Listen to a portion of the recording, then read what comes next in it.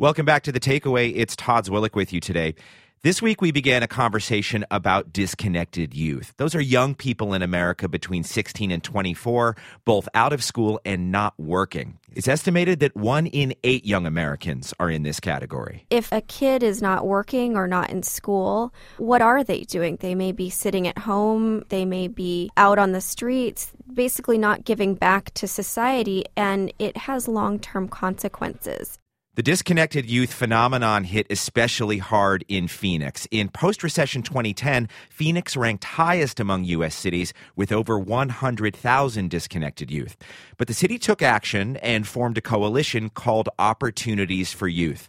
In the years since, Phoenix has reduced the ranks of disconnected youth by 26%, more than any other urban area in the country. I want them to prevent that so they can be able to have a better career, so they can become a firefighter or a police officer or something that I really wanted to be. Felix Moran knows this situation well. He was involved with gangs as a teenager and wound up incarcerated. But since getting out, he's become a youth outreach coordinator. And that voice you heard earlier, that was Rebecca Sanders. She covers Maricopa County politics and government for the Arizona Republic. Phoenix was one of the cities worst hit by the recession and the housing crash of 2008, largely because we are a state that really depends on construction and homes.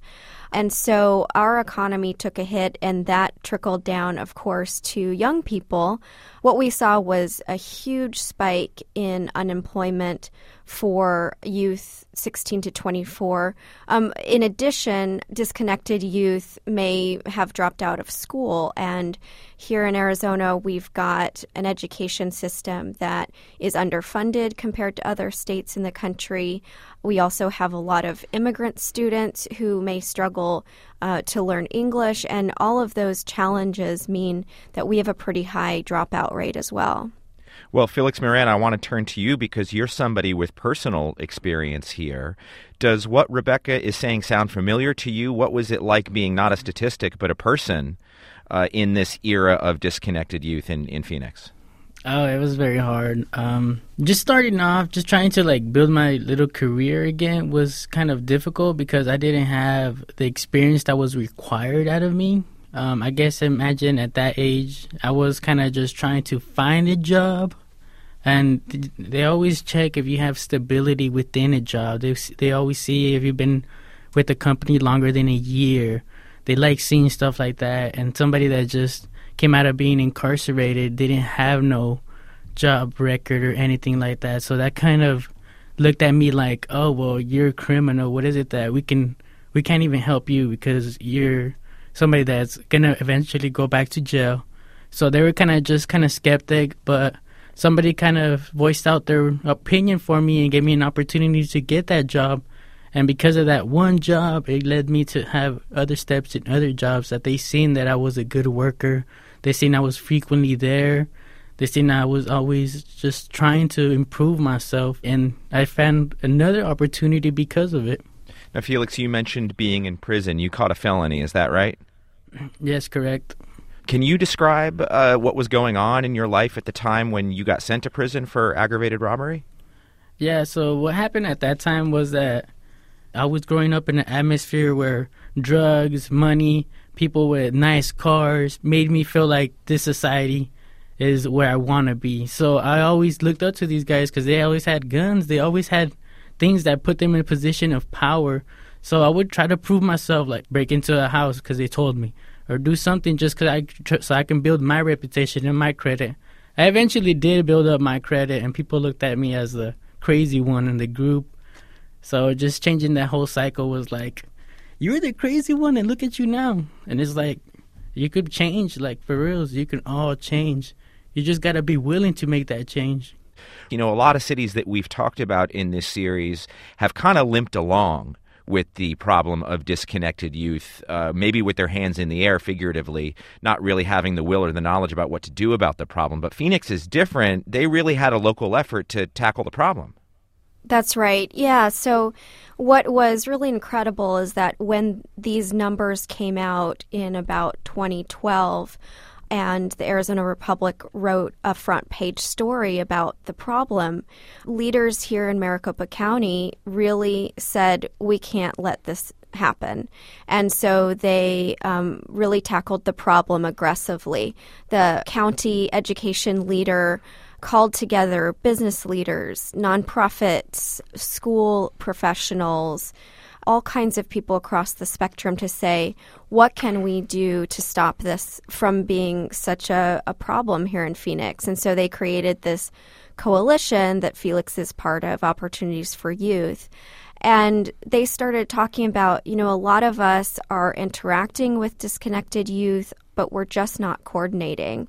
And so if a disconnected youth walks into a Boys and Girls Club, but what they really need is a job counselor, let's make sure that someone at the Boys and Girls Club knows an employment office to call to get that kid connected. And so as a result of their efforts starting in 2013, what we've seen is the steepest drop in the rate of disconnected youth of any large city in the country. Here in Phoenix, it's still too high of a number, about 75,000 disconnected youth in the Phoenix metro area, but it still shows that being proactive can make a difference.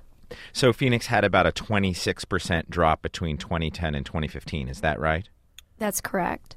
And during that time, we should be clear, there have been economic improvements. There have been improvements in the housing market and in construction. So some of this might be due to improving economic conditions, but clearly some is also due to concerted effort. Absolutely. I asked that of the researchers. If you look at the numbers, there was improvement in the rate of disconnected youth in almost every urban area in the country. But what was unique was that the drop in Phoenix was precipitous, and it was far more than anywhere else. And the researchers said that they can only attribute that to the efforts here on the ground.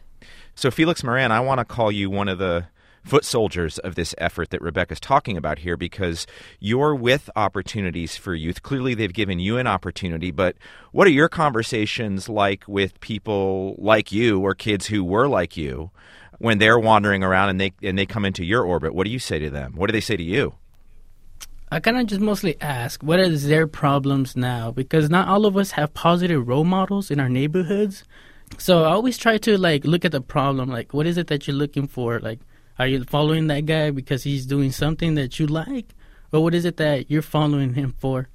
And a lot of people still has that pride within them that this is where I grew up and this is what I'm going to do. And I still have that pride to my neighborhood also, don't get me wrong. That's why I go back over there. That's why I try to help them. Because I really don't want to see them fail, Because I know if I had that opportunity when I was young, I wouldn't have messed up. But now that I have this opportunity now, I don't want them to mess up and end up having a felony. So I always try to look at, how can you be able to improve yourself, but at the same time still show love to your neighborhood? Felix Moran, Youth Outreach Coordinator in Phoenix. Thanks so much for joining us. No, thank you. It was a pleasure being here.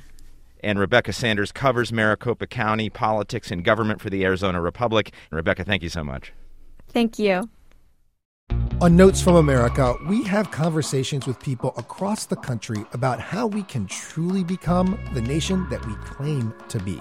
Each week, we talk about race, our politics, education, relationships, usually all of them, because everything's connected. And you, our listeners, are at the center of those conversations. I'm Kai Wright. Join me on Notes from America, wherever you get your podcasts.